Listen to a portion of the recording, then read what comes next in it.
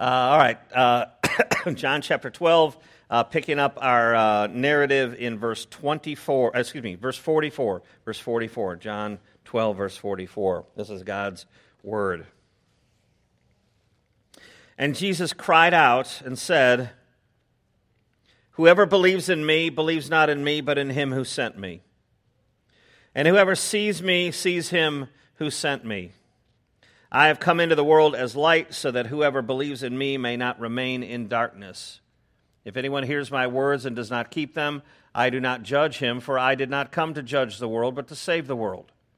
The one who rejects me and does not receive my words has a judge. The word that I have spoken will judge him on the last day. For I have not spoken on my own authority, but the Father who sent me has himself given me a commandment, what to say and what to speak. And I know that his commandment is eternal life. What I say, therefore, I say as the Father has told me." Let's pray one more time. Father, may the truth be spoken and received here today in Jesus' name. Amen. Well, people often ask this question, if there's a good God, why is there so much bad in the world? That's a common question, isn't it? Maybe you've wondered that. The real question is, why isn't there only bad in the world? If there is a good God, and he made a good creation, but that creation rebelled against him, human beings, the caretakers of all of the creation, were given dominion over that creation. If they rebelled against him, and he promised to punish them if they did that, why wouldn't there only be bad? Why wouldn't he just punish and get rid of it all? So anything that's beyond our being punished and jettisoned from his presence is grace, isn't it? How about this? You may not believe in a God who made the universe, but if you've got any notion of right and wrong, you think that something's right, something's wrong, something's good, something's bad, you've proven that the standard comes from somewhere. There is no culture that has ever lived in all of human history anywhere that thinks it's okay to walk up and just bash someone in the face with a hammer. Every person who ever lived in every culture, there's no culture where it's like, oh, well, it is kind of a nuisance when somebody, when people bash you in the face with a hammer? When that happens? Oh, well, it is kind of an annoyance, and I wish that wouldn't happen, but, that's just part of it's one of the mores, one of the quirks of our cultures. No culture has ever said that. Every culture who's ever lived, every person who ever lives thinks it's bad, they think it's wrong, they think it's evil to just walk up and bash somebody in the face with a hammer. Well, that standard comes from somewhere. People also ask, if there's a good God, why doesn't he do something? I mean, there's all this calamity in the world, and if there's a good God, why doesn't he do something? I don't understand why he just doesn't do something. Well, may I direct you to the text? Verse 44. Jesus cried out and said, "Whoever believes in me believes not in me, but in him who sent me." Verse 45. "And whoever sees me sees him who sent me."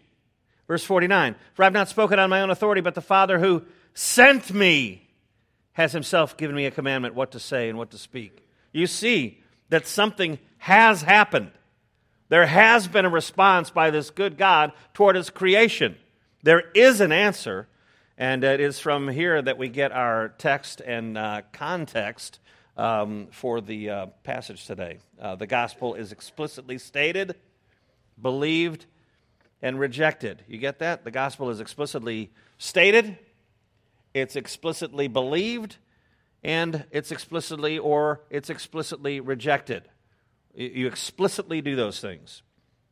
Now, this passage is an interesting one. You come to a little bit of a conundrum when you come to it. If you're handling it, you're trying to divide the word and you're trying to make it, sermon points. Sermon points aren't zingy. They're not zingy. They're not little things that preachers do to make it, interesting. I view them. I explain it this way. They're like hand grips on a rock wall. So we're trying to get to the top, and a sermon point is you dividing the passage in a way where somebody can get a grip, and then you move up, and you can get another grip. if you had two working arms. But so this is an odd passage. Where do you put it? Do you put it in the previous one? Do you tuck it away? Also, people don't know what to do with it because it's kind of unique. Now, previously, the previous hunk of verses, you see that the gospel writer, John, and of course, ultimately the gospel writer, the real ultimate gospel writer, is the Holy Ghost, who superintended real human beings writing the scriptures. John writes this, and the prophecy of Isaiah is precisely applied to Jesus. In verse 41, if you look at it, it says, Isaiah said these things because he saw who's his? Jesus. That's what the gospel writer John and the Holy Spirit is saying here. Isaiah said these things because he saw Jesus' glory and spoke of Jesus. And you don't believe me? Go to verse 37. Though Jesus had done so many signs, miracles, before them, they still did not believe in him. So that the words spoken by the prophet Isaiah might be fulfilled, and then Isaiah is quoted. It is applied precisely to Jesus. Is that not amazing? So that's just happened.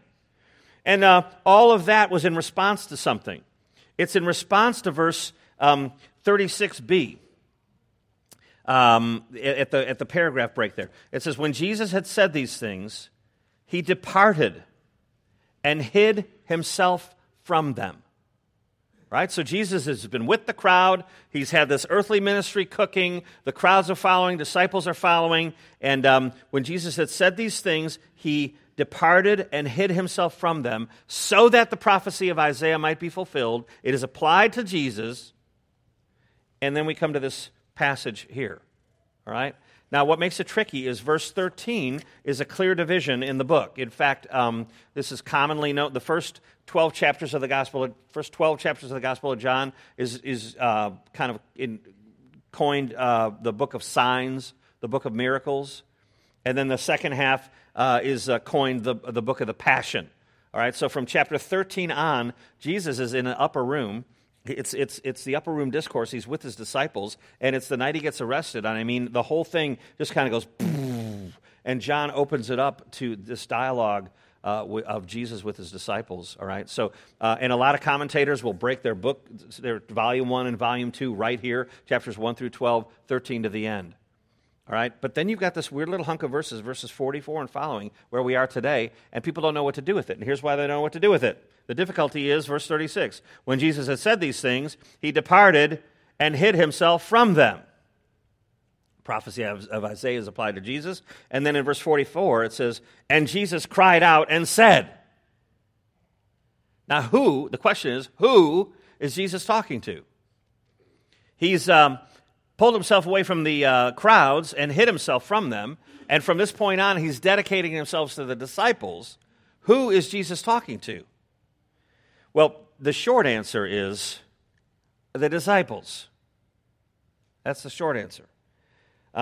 Was it in the upper room? I don't know. It looks like a little bit of time passes, and verse 13 happens. But the reason I say that is because some commentators, some really awesome commentators, think that John is summarizing Jesus' teaching in this hunk of verses. And that would not be inappropriate because, as I've told you many times, gospel writers are not writing a linear history. It's not a little catalog. It's not something for Wikipedia. It's It's a theological history. It's a theological history. Is it biased? Yes. Is it cherry picking? Yes. Is it taking selective things about Jesus' life and ministry? Yes.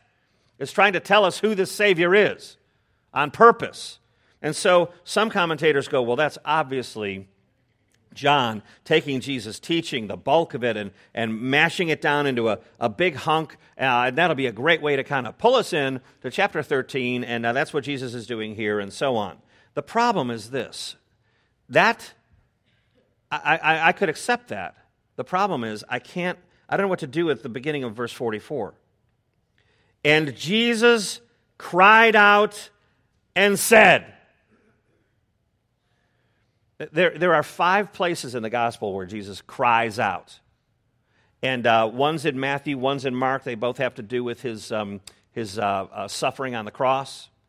And then, if you remember back in the end of the Feast of Tabernacles, at the end of chapter 7, all right, we were in the Feast of Tabernacles for a good bit, and at the very end of it, on the last day of the feast, Jesus cries out, and he says, "If anyone thirsts, let him come to me and drink. Whoever believes in me, out of his heart will flow rivers of living water." I mean, it's this beseeching to hear him, and it's got a familiar ring to it. It sounds a lot like this, doesn't it? Jesus cries out, he says, "Whoever believes in me," that he cries out. By the way, he also cries out when he calls Lazarus out from the tomb. But my point is, that is such a, you only find Jesus crying out in a narrative, don't you? I mean, a narrative is a story. It's a telling of what actually happened, a narrative. And so Jesus, speaking passionately, says this thing, and Jesus, speaking passionately, calls Lazarus out of the tomb, and passionately, in his passion on the cross, he cries out in sorrow. At the end of the Feast of Tabernacles, he cries out, "I'm the living water." And here it says he cries out. That's not metaphorical. That belongs in a narrative. All right, so Jesus is speaking passionately, I believe, to his disciples about himself. When? I don't know if it's in the upper room, probably not. But Jesus cries out, and the point is, this hunk of verses is a potent summary indeed, but I think it's Jesus saying to his disciples, this is reality. This is the gospel, and in a way, it still rings today, doesn't it? I mean, he's talking to the guys that are following him, except for Judas, of course, but he's talking to the people who are following him. We're following him, and this is an entreaty, if that's the right word. It's Jesus speaking passionately about what he came to do. All right, it seems like that would be very important to us. All right, so let's go to our first point, which is this. The light of the world was sent as a mediator. Verse 44. And Jesus cried out and said, "Whoever believes in me believes not in me, but in him who sent me." Now, I already read you the 3 sent me's in this passage. I'm not going to read them again to you, but it means that Jesus was on a mission. If he was sent, it means that he was on a mission. An ambassador is sent somewhere by somebody. An ambassador, an emissary is sent somewhere by somebody to represent them. And when you represent them, you're representing thoughts, ideas, motives, intentions. Okay, that's what Jesus is doing. The intentions of the sending party, Jesus has been sent, he's representing somebody. And in that way, that mediator also does something else. He reveals the one who gave him the authority. Right, so when Jesus says he's sent, he's not just saying, "This is me. I've just made all this stuff up," and he was sent by the Father. Now, don't turn, but this is well. Actually, you know what? Please do turn. Please go to Colossians chapter 1. So Galatians, Ephesians, Philippians, Colossians chapter 1. This will thrill your soul. This is why I wanted you to turn to it. Colossians chapter 1, verse 15. Jesus is the image of the invisible God, the firstborn of all creation. For by him all things were created, in heaven and on earth, visible and invisible, whether thrones or dominions or rulers or authorities, all things were created through him and for him. That means he's God. And he is before all things from eternity, and in him all things hold together. So he shares the attributes and essence and substance with the Father. And he is the head of the body, the church. He is the beginning, the firstborn from the dead, that in everything he might be preeminent. For in him all the fullness of God was pleased to dwell, and through him to reconcile to himself all things, whether on earth or in heaven, making peace by the blood of his cross. You know, Hebrews 1:3 says this is the NIV. The Son is the radiance of God's glory and the exact representation of his being. The ESV says he is the radiance of the glory of God and the exact imprint of his nature. Jesus is divine. Jesus is God. And so Jesus has been sent by the Father.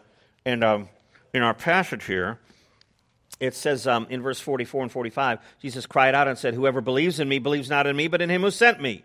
And whoever sees me sees him who sent me." The exact imprint. You see me, you see the Father, says Jesus. And what's so cool about that is that when that word "sees me," you see the Father. There's a Greek word, thereo. And I'm not trying to impress you with the Greek that I don't know, but I can look it up in a book. But the reason I'm telling that to you is thereo is not hard to see where we might get some English words from that. What do you think we might get from thereo? Theory. Theorize. All right, if you have a theory, what do you do with a theory? You explore it deeply, don't you? You think about it, you ponder it, you puzzle over it, you look at it from every angle. To have a theory is to think deeply about something, to try to understand it. And the idea here is to think on Jesus is to know the Father. You see Jesus, you see the Father. Not a casual little statement. You think on Jesus. You explore Jesus, and guess what you get? The God of the universe. The God who flung everything into existence through Jesus. You see Jesus, you see the Father. And so for the Jew then, and for the Jew now, and for all peoples forever, the Christian gospel says that no one comes to Yahweh but by Jesus Christ. Now I know that we're friendly with Jewish people, and you know, it's interesting, too. Now that I'm 0.5% Jew verified, I can tell you all the persecution that I've suffered here. But, you know, I've known Jewish converts, and, you know, a lot of times they'll call themselves completed Jews. Do you know that? Completed Jews? I love that statement. But they'll open up and say, yeah, to this day, as a Jewish person, I still feel guilty when I'm around Christians, because I feel like they think I killed Jesus. We killed Jesus. And I'm like, dude, are you kidding? Christians are kind of in awe of Jewish people, aren't we? I mean that's why Christians are pro-Israel. We don't know what the heck's happening over there. Don't quite understand Revelation, but we kind of think Israel's really important. And we sure do love the Old Testament and celebrate the prophets and the Torah. I mean, there's a lot of warmth and overlap with Jewish people. I mean, you feel a kindred spirit. I mean, I have a Jewish dermatologist, and I told you, I bring an Old Testament commentary with me a lot of times when I go there, because I want him to go, why are you reading 1 Kings? And I want to go, because I love your Bible, you know? But all to say, friends, Jesus, can you imagine how radical that is for Jesus to break on the scene and say that you Yahweh worshipers only worship Yahweh through Jesus? You see me, you've seen the Father. The only way to approach Yahweh, truly, is to come through Jesus, the Christ, who was sent by Yahweh. And by the way, that goes for Abraham and everybody, every Old Testament believer. The only ones who come into Yahweh, to come to Yahweh, are the ones who have believed the promise of God to send this Messiah, who is Jesus. Verse 46, Jesus says, I've come into the world as light, so that whoever believes in me may not remain in darkness. Whoever has seen me has seen the Father, it says in chapter 14, verse 9.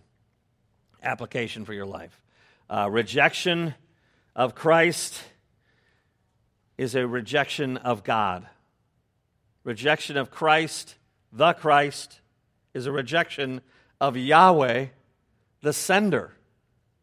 Here's a great quote from Gordon Ketty. This is just it's of this term, him who sent me. Here's what Gordon Ketty, he's an Australian Bible commentator and preacher, kind of old now, but awesome.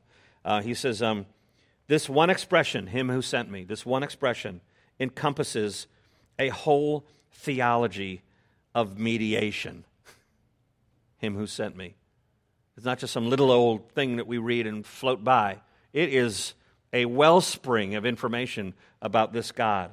1 Timothy 2:5 says, there is one God, and there is one mediator between God and men, the man Jesus Christ. All right, next point.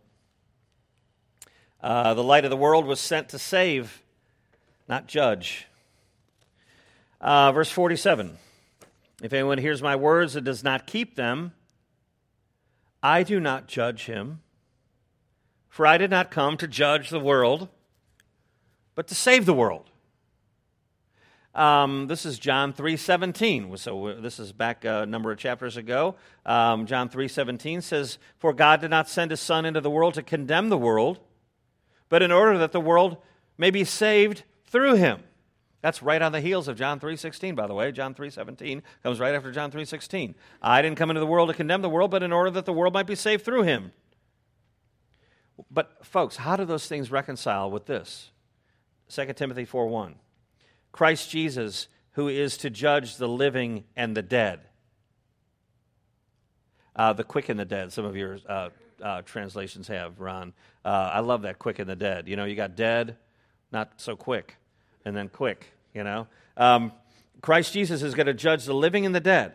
How about John 9:39 in our very book? So you got John 3:17 that says, hey, I didn't come to judge the world, didn't condemn it, I came to save it. Here it says, Jesus says, I didn't come to judge the world, but to save it. But, you know, in chapter 9, he says, for judgment I came into this world.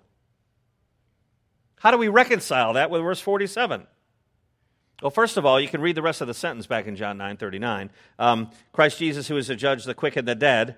For judgment I came into the world, that those who do not see may see, and those who see may become blind. So he's come with a saving intent. But when that saving intent is rejected, there's a big problem. I also said this when we studied chapter 3, that Jesus was sent by the Father savingly. All right? He came into this world, born of a Virgin Mary, grew up, lived a perfect life, is headlong for the cross, not to judge, but to save. But he's going to come again. And when he comes again at the end of time, there will be a judgment, a returning of Jesus, who will judge the quick and the dead. My point is simply this. Jesus came to die on a cross to save sinners. His role was not judge, but Savior. That's why he's living his earthly life saying, believe in me, believe in me, believe in me. The Father sent me. I'm the ambassador. I'm the one. I'm the promised Messiah. Isaiah pointed to me. Believe in me. I've come to save you. Not judge you, save you. He's saying that. That's his earthly ministry. But that said, even in the face of the gospel, there is a grave warning. Now, you don't have to turn because I'm already there, but John 3:16, you know it? For God so loved the world that he gave his only Son, that whosoever believes in him should not perish, but have everlasting life. You love that verse, don't you? Then I read to you verse 17. For God did not send his Son into the world to condemn the world, but in order that the world might be saved through him. And here it is, the next verse. Whoever believes in him is not condemned, but whoever does not believe is condemned already, because he has not believed in the name of the Son of God. And this is the judgment. The light has come into the world. People love the darkness rather than the light because their works were evil. Application for your life. You only need a Savior when you're in need of being saved. All right, I think Jesus is often presented as a helper. It's great to have a little helper in your life, and that's why, you know, Jesus take the wheel is such a bad theology. I want to drive it. When I have a little bit of trouble, you take it over, kind of like the driving instructor, and then when I feel like the car's under control again, I want to take it back again, and we go back and forth, back and forth. That's not how it operates. That's not how it is. You need a Savior when you're in need of being saved. Jesus as Savior isn't a little fairy idea.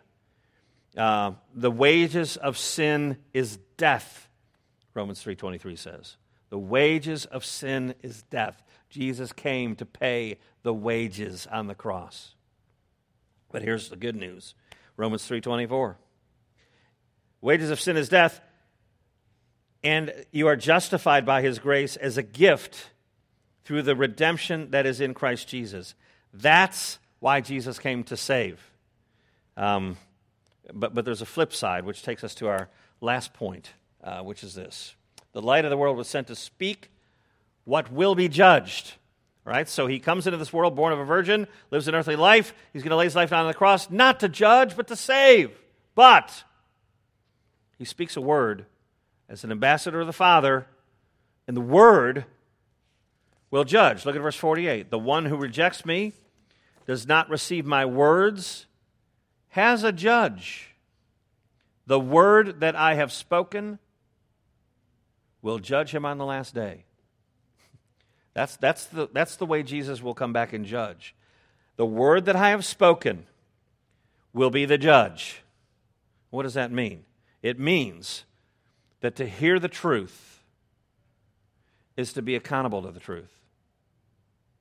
And Romans 1 says that there's not a person who's ever lived that has not seen creation. I should say this. We were talking about this and infants who die. You got the David passage and all that, but I think that Romans 1 is potent also. I look at the creation and I say, oh, wow. It looks like a design behind this. You look at DNA and you go, that doesn't look very random. It looks like architecture. I mean, even when you zoom in on stuff, you're like, that looks like a ladder. I mean, that doesn't look like just a bunch of random goop. I mean, it looks like intelligence in there. And so Romans 1 talks about being able to ascertain God's divine qualities by what he's made. Can babies do that? Can fetuses do that? Can children who are born mentally handicapped do that? I just think it's a very powerful argument for God's kindness in the accountability of a human soul. But all to say, those of us who can see creation understand that there are divine qualities about God. You hear the truth, you see the truth. The fool says in his heart, there is no God. You either see it and accept it, or you reject it. To hear the truth is to be accountable to the truth. I don't know. I'm sure there are no teeny children in here that any reservations about me talking about Santa Claus in the room. No, everybody's fine, secure. Oh, Peter, I'm sorry, buddy, about to ruin it for you. But I was told about Santa Claus when I was 5 by my mother, and she sat me down and she said, "All right, think about it. Fat guy on a sled in the sky being pulled by deer." And, even at 5, I'm like, that is odd. Anyway, told me the news, and I was quite proud of it. In fact, I went and told every kid in the neighborhood that I could find. And but that night, I laid in bed and I cried. And I tried to unbelieve it. Isn't that wild? Tried to unbelieve it. I'm not getting choked about Santa Claus. It's grace. Believe me, it's grace. I tried to unbelieve it. I wanted to re-believe the myth about Santa Claus. But I'd heard the truth, and I couldn't unhear the truth. My point is this. In chapter 14, verse 6, Jesus says, "I am the way and the truth and the life. No one comes to the Father except through me." Friends, that's the truth. You've heard the truth. You can't unhear it. And now, what has been explicitly proclaimed, you either explicitly believe or you explicitly reject. One way to the Father, one way of salvation, one way of redemption, one way of handling your guilt, one way for you to be okay for all eternity, one path to God, not a bunch, not sincerity, not anything else, one way, who is Christ, and the Word will judge you on the last day. The word that I have spoken will judge him on the last day. Jesus has spoken the truth to you. You've heard it. You accept it. Or You reject it. Would you flip to chapter 5 real quick? We're almost done. Chapter 5, verse 22.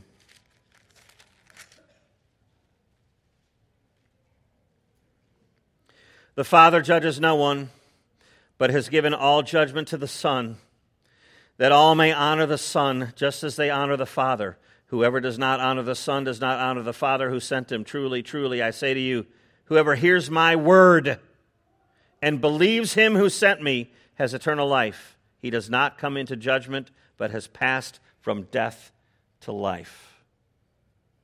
All right. Last thing I want to bust out at you here. We're almost done. We got to get a page flip here. This is from Acts chapter 17. Just listen. The times of ignorance God overlooked, but now he commands all people everywhere to repent, because he has fixed a day on which he will judge the world in righteousness by a man whom he has appointed, and of this he has given assurance to all by raising him from the dead. Who's going to judge? Jesus is going to come back and see who believed and who didn't. Now, religion that tickles the mind is nebulous. It's got fog on it. It's confusing, and it's inwardly anchored, and there's a lot of breathe, breathe. You know, a lot of hocus pocus in a lot of religious systems. Jesus is very clear. It's explicitly stated. All have sinned and fall short of the glory of God. The wages of sin is death. I am the light of the world. Whoever follows me will not walk in darkness, but will have the light of life. That is explicitly stated. Now you must either explicitly reject it or explicitly believe it. Let's pray.